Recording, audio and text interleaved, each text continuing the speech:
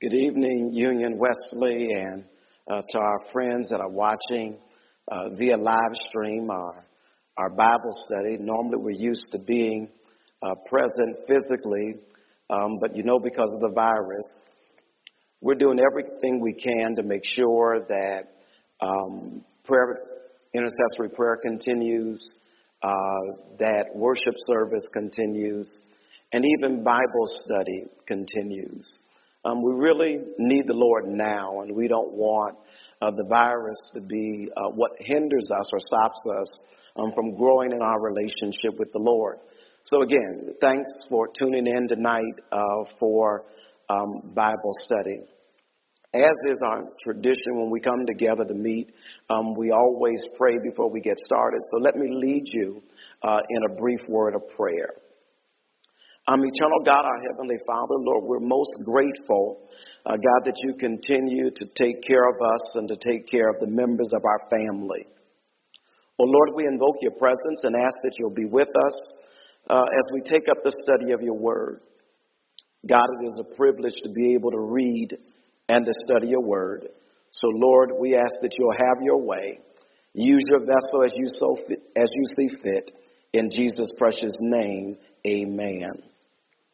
I want to start off by saying a special thanks. Union Wesley, I don't do Bible studies all by myself. But there's always a team of people that work and help me to be able to produce what it is that you read and what it is tonight that you're able to see. Special thanks to communication and Brother Roderick Josie for camera and sound and lights, so that you can see it at home or wherever you are tonight. Special thanks to Daniel Bookard, who's also is helping with sound. And then I want to thank Reverend Austin Young. You'll see the PowerPoint presentation for tonight as we typically do. But he's the one who does the PowerPoint presentation, so we're grateful to him. And then last, but certainly not least, we want to thank our own Doris Atkins for the work that she does to help pull all this together. Many of you probably have received an email with the handout. That's because Doris has already made sure that you have access to the information. So again, this is our first time trying this. We look forward to your feedback in terms of how clear things have been and how well you've been able to follow. So we've been under this Bible study entitled Purpose of the Church. The subtitle for us is Worship. We've done Worship Part 1, Part 2, and Part 3. Part 3 was done by Reverend Cedric Stroud and then by the Reverend Austin Young. But tonight I want to deal with Worship Part 4. Part 4 is what we want to deal with. For me, I always have a foundational scripture. I always have a scripture that really is what drives our lesson. And tonight, I want to go back to a familiar text that we've dealt with under worship, but I want to explore it in a little different way. If you've got your Bible with you, or you've got your iPad or your cell phone, go with us to our foundational scripture, which is in the Gospel according to St. John, John chapter 4, and it starts with verse 20, but it'll end with verse 24. Let me, Union Wesley, read kind of quickly through a portion of this text as we jump into our study for tonight. It says, "Our fathers worship in this mountain, and you say that in Jerusalem is the place where men ought to worship. Jesus saith unto her, Woman, believe me, the hour cometh when ye shall neither in this mountain nor yet at Jerusalem worship the Father." And I want to stop right there. There's nothing that's more important in the life of a believer in Christ than true spiritual worship. There's nothing more important in the life of a man or a woman than to be focused on worshiping God. To worship God for the believer in Christ, it's supreme. It is the ultimate thing that we do unto the Lord. So the reason this text that we're dealing with tonight from John chapter 4 is all about worship. And this text says, God is seeking true worshipers. I'm not making that up, Union Wesley. That's what the text says. That God is seeking true worshipers. It goes on to say, who worship him in spirit and in truth. So for the text to say that God is seeking true worshipers who will worship him in spirit and in truth is to also say the converse, which is that there are true worshipers, there also must be false or fake worshipers. This text is about God seeking true worshipers, worshipers who are sincere, worshipers who are authentic and genuine in their worship. I want you to look again at John chapter 4, and I want to look at verse number 20, where it says, our fathers worship in this mountain, and ye say that in Jerusalem is the place where men ought to worship. Jesus said unto her, woman, believe me, the hour cometh when ye shall neither worship in this mountain, nor yet at Jerusalem worship the Father. Union Wesley, Jesus is telling this woman that a significant transition, a significant change is about to happen. A change is about to happen when it comes to worship. That worship as she had been taught, and even as she had been accustomed to, that worship is about to change. And Union Wesley, things change whether we want them to change, whether we desire change. Change happens whether you want it or not. And that's what's about to happen in this particular text. There's a wonderful passage of scripture in Deuteronomy chapter 16 that I'd like to go to, Deuteronomy 16 and 16, that gives us a little better glimpse of some history for the people of God when it came to worship. So you should see it on the screen. It says, Deuteronomy 16 and 16, 3 times in a year shall all thy males appear before the Lord thy God in the place which he shall choose, in the feast of unleavened bread, and in the feast of weeks, and in the feast of tabernacles, and they shall not appear before the Lord empty. So what the Lord is sharing with Moses in Deuteronomy 16 and 16, he's sharing with them what God expects them to do when it comes to worship. God is clear that for the people to come together in worship, that was to be done 3 times. 3 times a year, there was this centrality when it came to the people of God coming to worship. So, the first point, under the old way of worship, the Old Testament, place of worship was significant. All Israelite males had to travel to a place, it's in the text, 3 times a year for the 3 annual feast days. Those 3 annual feast days, as we read from Deuteronomy 16 and 16, was the Feast of Unleavened Bread, the Feast of Weeks, and the Feast of Tabernacle. Now, Union Wesley, please know that the Feast of Weeks, though it seems like a feast that we haven't heard of, really is a high holy day, a feast day that the New Testament talks about. The Feast of Weeks in the New Testament is Pentecost. Pentecost means weeks, or weeks means Pentecost. And Pentecost means 50th. The Feast of Weeks was celebrated 7 weeks after the Passover.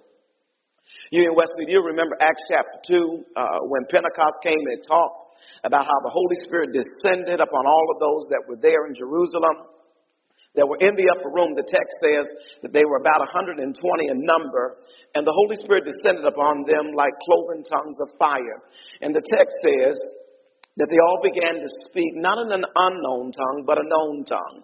But the Bible says that all of those that had gathered in Jerusalem, they each heard in their own language.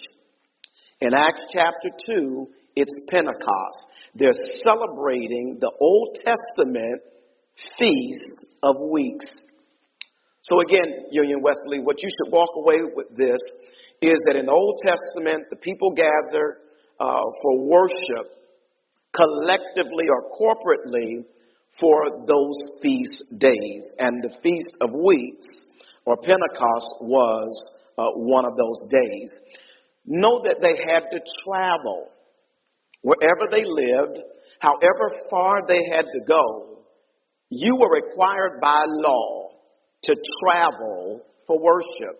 We know they didn't have automobiles, so whatever means of transportation, whatever camel, whatever donkey, whatever mode of getting there, that's what they used to travel to the place where corporately, collectively, they gathered for worship.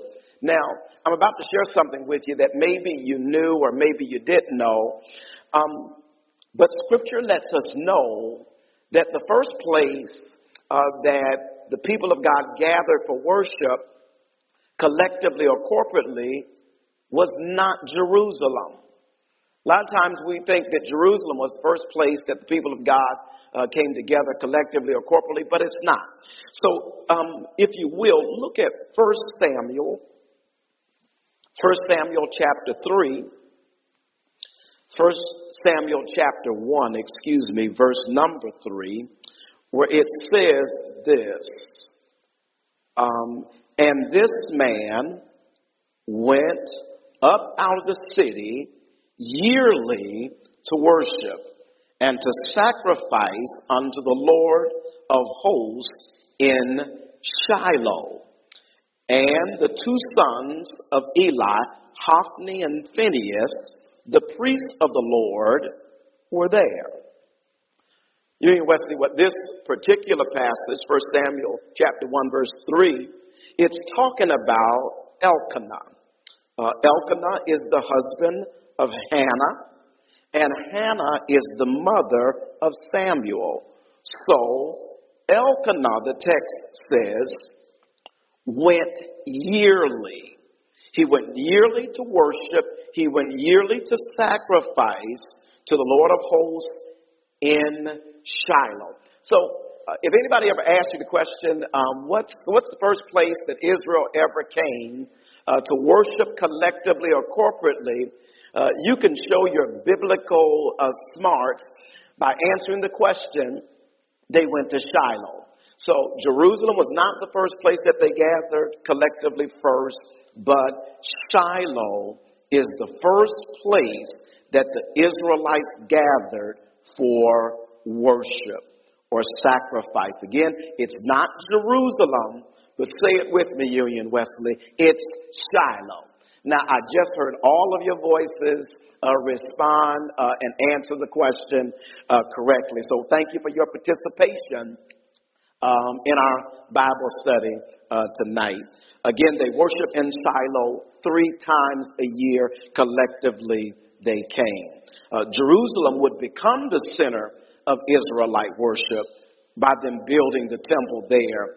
But it was not the first place that they gathered collectively for worship. Again, Shiloh was. Can I take you to another text that kind of helps to support that?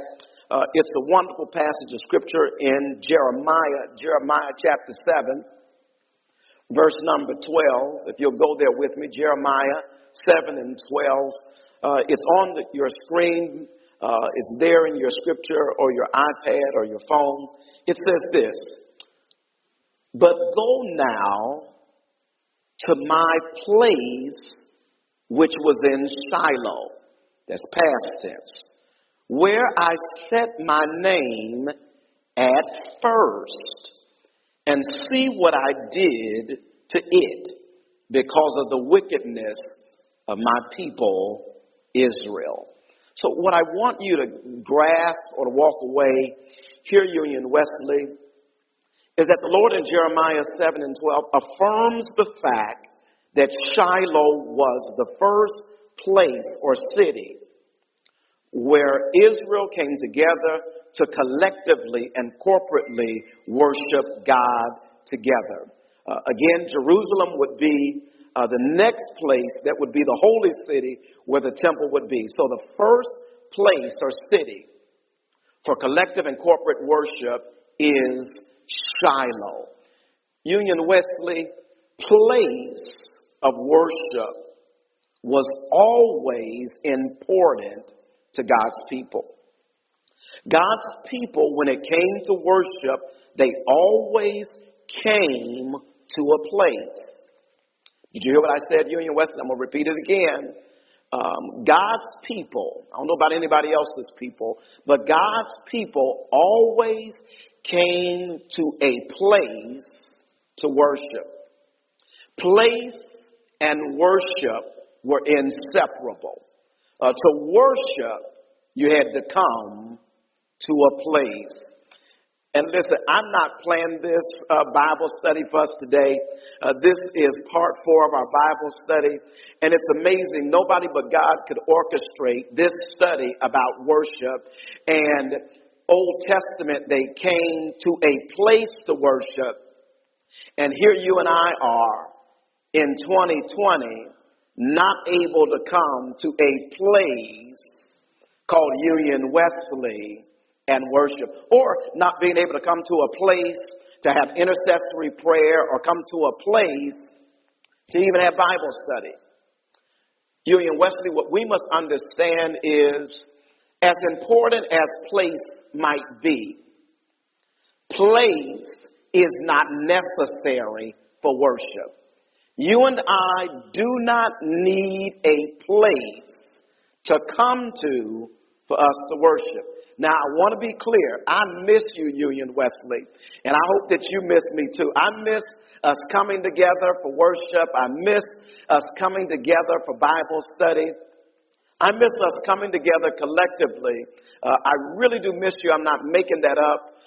But what I do understand is I do not need a place to come to for worship to happen. You and I, in our relationship with the Lord, ought to be mature enough that we don't need a place, but we can worship God wherever we are. And what we're going to see Jesus do with John chapter 4 is Jesus is about to change everything. He's about to really turn over the apple cart where the Samaritans went to a place to worship, the Jews went to a place to worship, but Jesus is about to say none of that is important. Place is not a priority. Are you with me, Union Wesley? So we do not need a place for us to gather, for us to come to worship, but we ought to be able to worship without coming to a place. Would you say amen for me right there at Union Wesley? Amen. So now I want to talk about worship is always an issue of salvation. Not about place, all right? But worship is always an issue of salvation. It's all about being saved. So I want to take you to a passage of scripture in 1 Corinthians chapter 14, and I want to look at verse number 23. 1 Corinthians chapter 14, verse 23. Union Wesley, are you there? Amen. I'll give you a couple of seconds. Take a moment. 1 Corinthians chapter 14, verse number 23. If you're not there, just look at the screen and follow along as I read just a little bit of 1 Corinthians chapter 14, verse number 23. Union Wesley, please know that this particular text is always associated with the issue of speaking in tongues. And hear me, this text still is about speaking in tongues. But let me just zero in and try to make further insight from verse number 23, where Paul says, if therefore the whole church be come together, hear that coming together again, unto one place, and all speak with tongues, and there come in unlearned or unbelievers, will they not say, you are mad? You're out of your mind. You're insane. But if all prophecy, that is, speak the truth of God in the language understood, and there come in one that believes not or is unlearned, he is convicted by all and judged by all. Verse number 25, Union Wesley, says, and thus all the secrets of his heart made manifest. Notice, if you will, that if you really want to get to a person's heart, or let me use the expression to crack open a person's heart, to get to their heart. If you want to get to the heart of somebody that is an unbeliever, that is unsaved, hear me, and I don't mean to offend anybody, but if you want to get to the heart of somebody that is unsaved, they're not a believer, if you really want to penetrate their heart, hear me, no offense, but you don't want to speak in tongues to them. You don't want to speak in tongues to somebody that is an unbeliever, the gospel of the word of God. Hear me, somebody. You want to speak in a tongue that they can understand. Because if you speak the gospel into the heart of the person and they're able to understand it, then the possibility of them being convicted can happen, or them being saved. So hear me.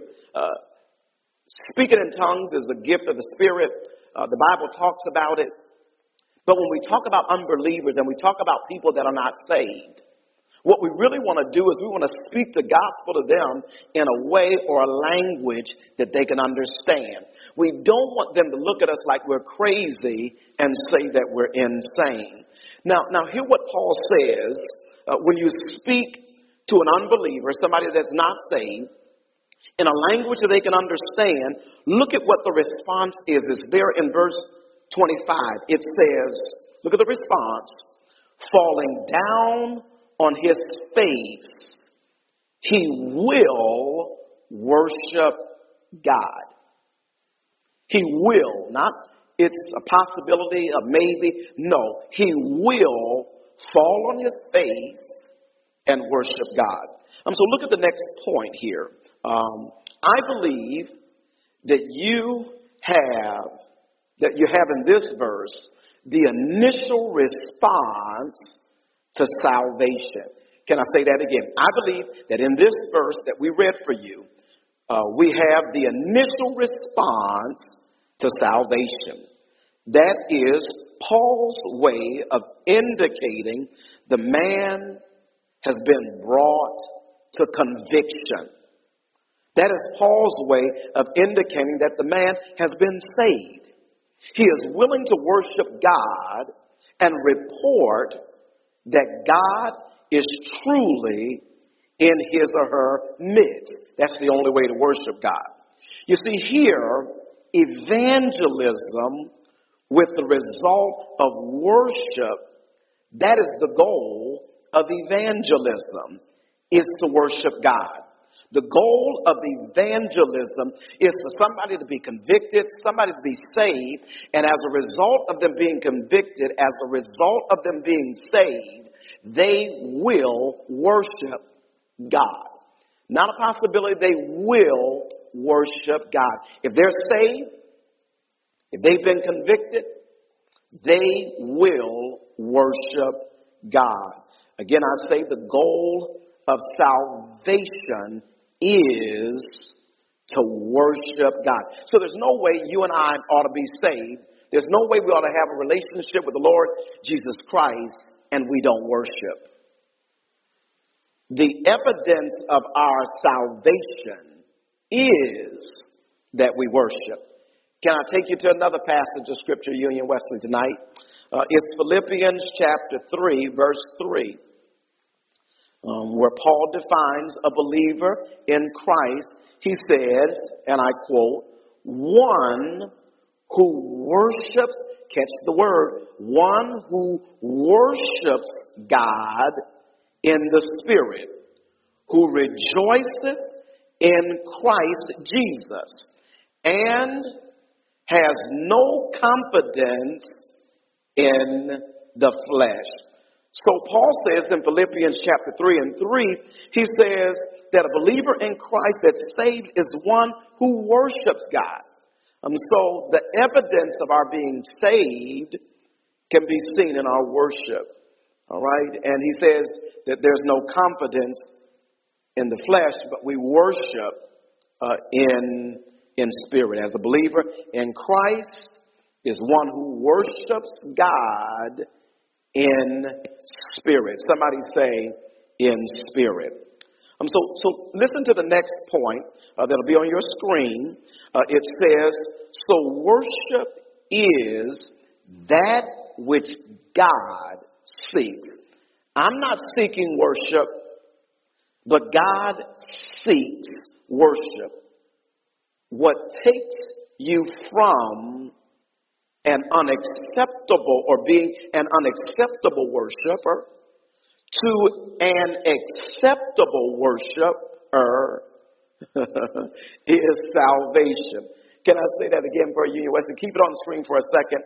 I said that so worship is that which God seeks, what takes us from being an unacceptable worshiper to an acceptable worshiper is salvation, and salvation in Jesus Christ. So what makes my worship now acceptable, where God receives it, is that I'm a believer in Christ and that I'm saved. Again, what a wonderful passage of Scripture that is. And Union Wesley, what that Scripture does about being saved and how when we're saved, our worship now becomes acceptable versus when I'm not saved, then my worship to God is unacceptable.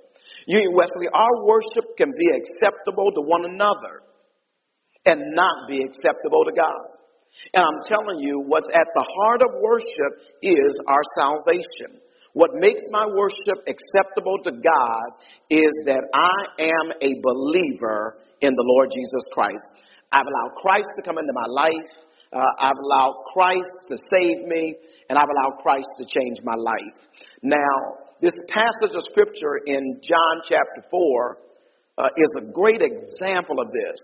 Again, it's the story of the woman from Samaria. So let's go back to John chapter 4. If I can back us up just for a moment, it's not on the screen, but let me just talk to you for a minute just to give some context and background to John chapter 4. I know we started with verse 20, but just a little bit of context. This is about the Samaritan woman. But verse 4 says, it's not on your screen, just let me give background. It says, he must need go through Samaria. And that is like saying that this woman has a divine appointment or Christ has a divine appointment assignment with this woman of Samaria. This was a woman God was seeking. He was seeking her so that she might become a true worshiper. Hear me, she's not a true worshiper yet. This is starting to feel real good to me, Union Wesley. She's not a true worshiper yet. All right? But she's about to become a true worshiper. So God is seeking her out. So God is sending Jesus out of his normal route or routine so that he could go through Samaria, and the text says to a place called Sychar, which is near a plot of land that Jacob gave to his son Joseph, where Jacob's well is there. And the text says that the woman comes in the evening, which is like 6 o'clock p.m. or in the evening, to draw water. And Jesus said to her, he says this, and I'm quoting, he says, "Give me drink." All right, so Jesus asked this woman for a drink, and what the woman says to him is, "How is it that you, being a Jew, ask drink of me, a woman of Samaria?" Union Wesley, catch what it is that she's saying.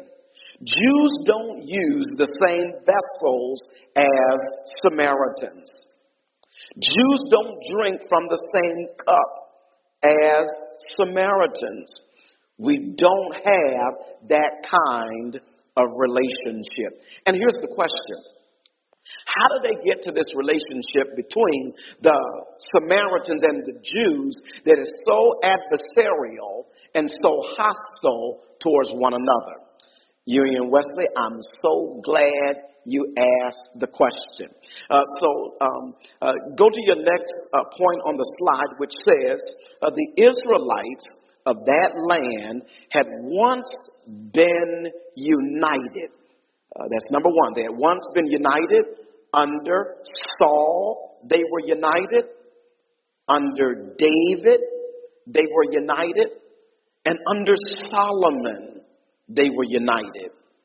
When the kingdom split, the northern kingdom, that was Israel, and the southern kingdom, that was Judah, became two independent nations, if you will. Now, Union Wesley, just let me talk for a little bit and give you a little bit more background in terms of how we got to this hostile adversarial relationship between the Samaritans and the Jews. Let me bore you with a little bit of history for just a moment. In 722 BC, the northern kingdom of Israel was taken by the Neo-Assyrian Empire. Most of the people were taken captive and they were hauled off to Assyria. They were deported and they were made slaves to the Assyrians. I'm trying to answer the question on how we get to this adversarial relationship between the Samaritans and the Jews that this woman is talking about. The only people allowed to remain in the land, catch this, Union Wesley, were poor folk. If you were poor, if you didn't have any means, then you stayed in the land and you were not deported or taken from your homeland. The poor people were considered a liability. No sense in hauling off all of the welfare cases. They left them to be right there in the land. Union Wesley, the foreigners from surrounding areas, particularly from Babylon, began to move in. And as they moved in, these Gentile foreigners, if you will, intermarried with the remaining poor Israelites.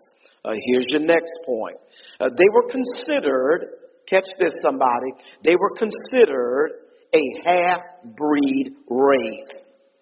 A half-breed race is like saying that they were not authentic Israelites. They were not an authentic people. Again, they were considered half-breeds. They were known as, catch it somebody, they were known as Samaritans. For the name of the city of Samaria was the capital of the city. So Samaritans, again, become this half-breed people. They are Israelites, and they are those Babylonians that intermarried and had children but were left in the land. But they're considered by the Jews to be less of a people of God than the Israelites or the Jews were. So Union Wesley, while being in the land with those Babylonians and intermarrying, what you have is you have this combination of Judaism and paganism that becomes a mixed kind of religion. The Samaritan people, they want to maintain their Jewish heritage is what they want to do, and they beg Israelite priests who would come and teach them to worship the true God, but they're rejected, they're told that they cannot do it.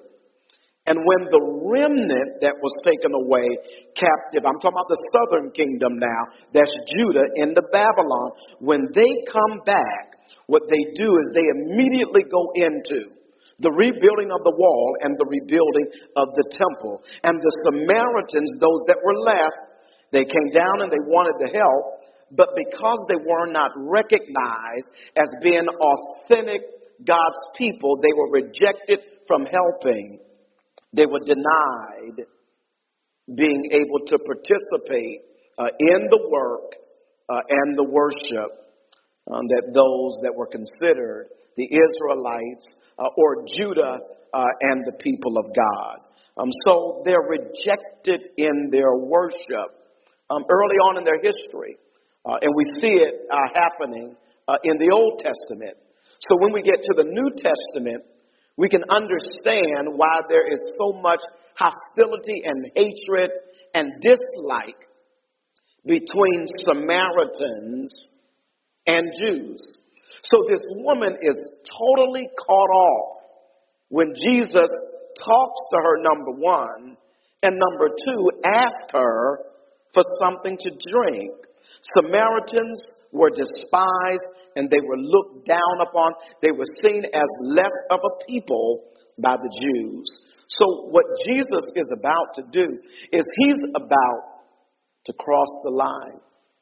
He's about to do something that in that tradition, in that time, had never been done. Jews had no dealings with Samaritans, and Samaritans had no dealing with Jews. So the woman says in verse 20, I'm back in John chapter 4 and 20. She says, our fathers, the Samaritans, worship in this mountain. And ye say, you Jews, that in Jerusalem is the place where men ought to worship. So the real question or the implication here is, who's right? Do we go and worship on the mountain that's in Samaria? Or do we go to Jerusalem and worship in the temple there? And what Jesus is saying is that the hour is now come when the true worshipers are going to worship God in spirit and truth. They're not going to worship in this mountain of the Samaritans. And they're not even going to worship there in Jerusalem in the temple. So place and worship is about to be changed in a major way. And that change happens by the Lord Jesus Christ coming into a person's life and a person being saved. Salvation is quintessential to worship. I worship because I'm saved. And it really is not a matter of place. Jesus saves this woman. And this woman is able to worship because she opens up her heart and receives Christ. Yeah, Wesley, let me take you to another piece. I'm back in John chapter 4. Is everybody okay? I hope everybody's okay. John chapter 4, again, verses 20 and 24. I want to look at what I call the object of worship. The object of worship, you kind of see that verse 21, at the end of the verse, it says 3 words: worship the Father. The middle of verse 23, these words, worship the Father. Verse 24, the middle of the verse says, worship Him. Who are we to worship? The Father. The Father worship Him. But it says more than that. So the object of our worship is not the pastor of the church. The object of our worship is not the presiding elder or the bishop, but the object of worship is God. And God is the one who is to be worshiped. Look at what it says. Don't go to it on the screen. But it says, verse 24, who is He? God is a spirit. God is a spirit is what it says in verse 24. So this gives us what I call 2 aspects to the object of worship. 2 aspects, and they're on your screen. Let me give them to you. One, God as spirit. And hang with me a moment, Union Wesley. We'll talk a little bit more about this point about God as spirit. But 2 aspects, God as spirit, and then the second aspect is God as Father. One speaks of His essential nature, okay? And one speaks of His essential relationship. So let me back up again. One speaks of His essential nature. That's the essence in terms of who God is, all right? And God's essential nature is God as spirit, all right? The other speaks of God's essential relationship, and that essential relationship is God as Father. So we see in this text, Jesus talks about God as spirit, and then He talks about God as Father. First, God is spirit. Again, God is spirit. You know, when we start talking about God as spirit, the question becomes, what comes to your mind? What do you think about when you think about God as spirit? Because here's the challenge. When you have to try to describe or draw a picture of a spirit, it becomes somewhat complicated to imagine God as spirit, because it's hard to put flesh and blood and a head and fingers on a spirit. But the text says that God is spirit. Literally in Greek, it means spirit the God. Spirit the God, or God the Spirit. So God the Spirit is one and the same when it comes to spirit and God. All right, so God is spirit. Again, it's hard to paint a picture of spirit. Look at Luke chapter 24, verse 9. Jesus says the word here that I want to lift up real quick. Union Wesley. Jesus says in Luke 24 and 29, He says, this is me, it's Jesus. He says, a spirit hath not flesh and bones. So a spirit hath not flesh and bones. So it becomes problematic for me to be able to describe God as spirit when spirit does not have flesh and bones. So Union Wesley, a real challenge for us is, I think sometimes that we describe God in ways that I wonder if we're describing God as Father. Because it's easier to paint a picture, a visible picture of a father or God as Father, and it becomes more complicated to get an image of God as Spirit. So I want to look, and I know I've given you a lot of scripture tonight. That's because you're not here. If you were here, we'd be able to dialogue a little bit more. But bear with me tonight. I want to look another passage of scripture, Isaiah chapter 40, verse number 18. Isaiah chapter 40, verse 18. Isaiah 40 and 18. Ewing Wesley, it says this in Isaiah chapter 40 and 18. To whom then will ye liken God? Or what likeness will ye compare unto him? So this issue in Isaiah is, what are you going to compare God to? So what they do is, in Isaiah chapter 40 and 18, read on the rest of that. What they do is they compare God in tangible and a physical way. What do I mean by that is they describe God in ways like carving an image with silver. They describe God in carving an image like a goldsmith would do. They describe God in carving God when it comes to silver.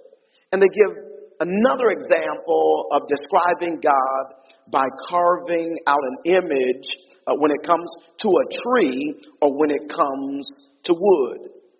So they use tangible ways to describe God is what they do. This is the God they describe. Again, I say that it's a little more problematic to describe God when it comes to spirit, but the text says that God is a spirit. But what we see in Scripture is they're always trying to describe God in physical or tangible ways.